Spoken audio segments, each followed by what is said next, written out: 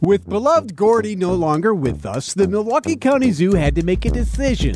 Which animal could be used as a replacement on Groundhog Day? What are we looking at right here? This is our Humboldt penguin exhibit. That's Joe on exhibit, one of our keepers who's cleaning up the area today. And he's cleaning it because there's a big event taking place on Friday. Well, yeah, we clean it on a routine basis.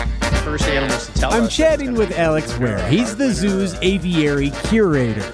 The zoo has decided to go with a penguin to make the prediction, which begs the question, Why a penguin? Well, we entertain the possibility of using several animals in the zoo, but we're somewhat limited in the fact that it's still winter and a lot of our warm weather animals are not able to come outside. So the cool temps limit the pool of animal choices. But in this reporter's mind, there's one easy option.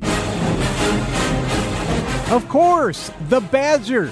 This is Wisconsin, and the zoo has one. Do we know if the badger was pissed that he wasn't asked to do this? I don't think the badger minds. I think the badger's still sleeping or snoozing. Ah, right. Hibernation. Yeah, the badger does hibernate. He's still sleeping. We haven't seen him in a while. Tim Wild is the curator of large mammals at the zoo. Yeah, he says many of his animals couldn't be considered because they're sleeping.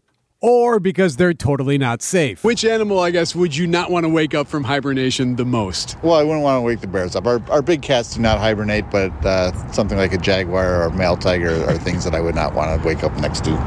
All right, so penguins it is.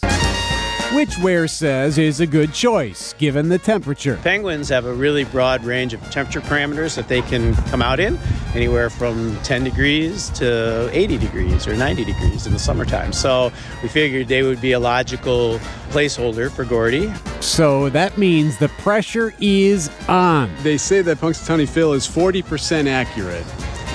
So if you were to guess, I mean, this is maybe a one and done for the penguin. I mean, is there pressure on to get it right? I think history will bear that out. I think it would be ideal if they were 1 for 1 going down the road. Maybe more people will think about using penguins in the future. No matter what happens and whether a penguin sees a shadow or not, one thing Wild reminds us about Wisconsin winter. So I figured in Wisconsin we always have 6 more weeks anyways. This is true.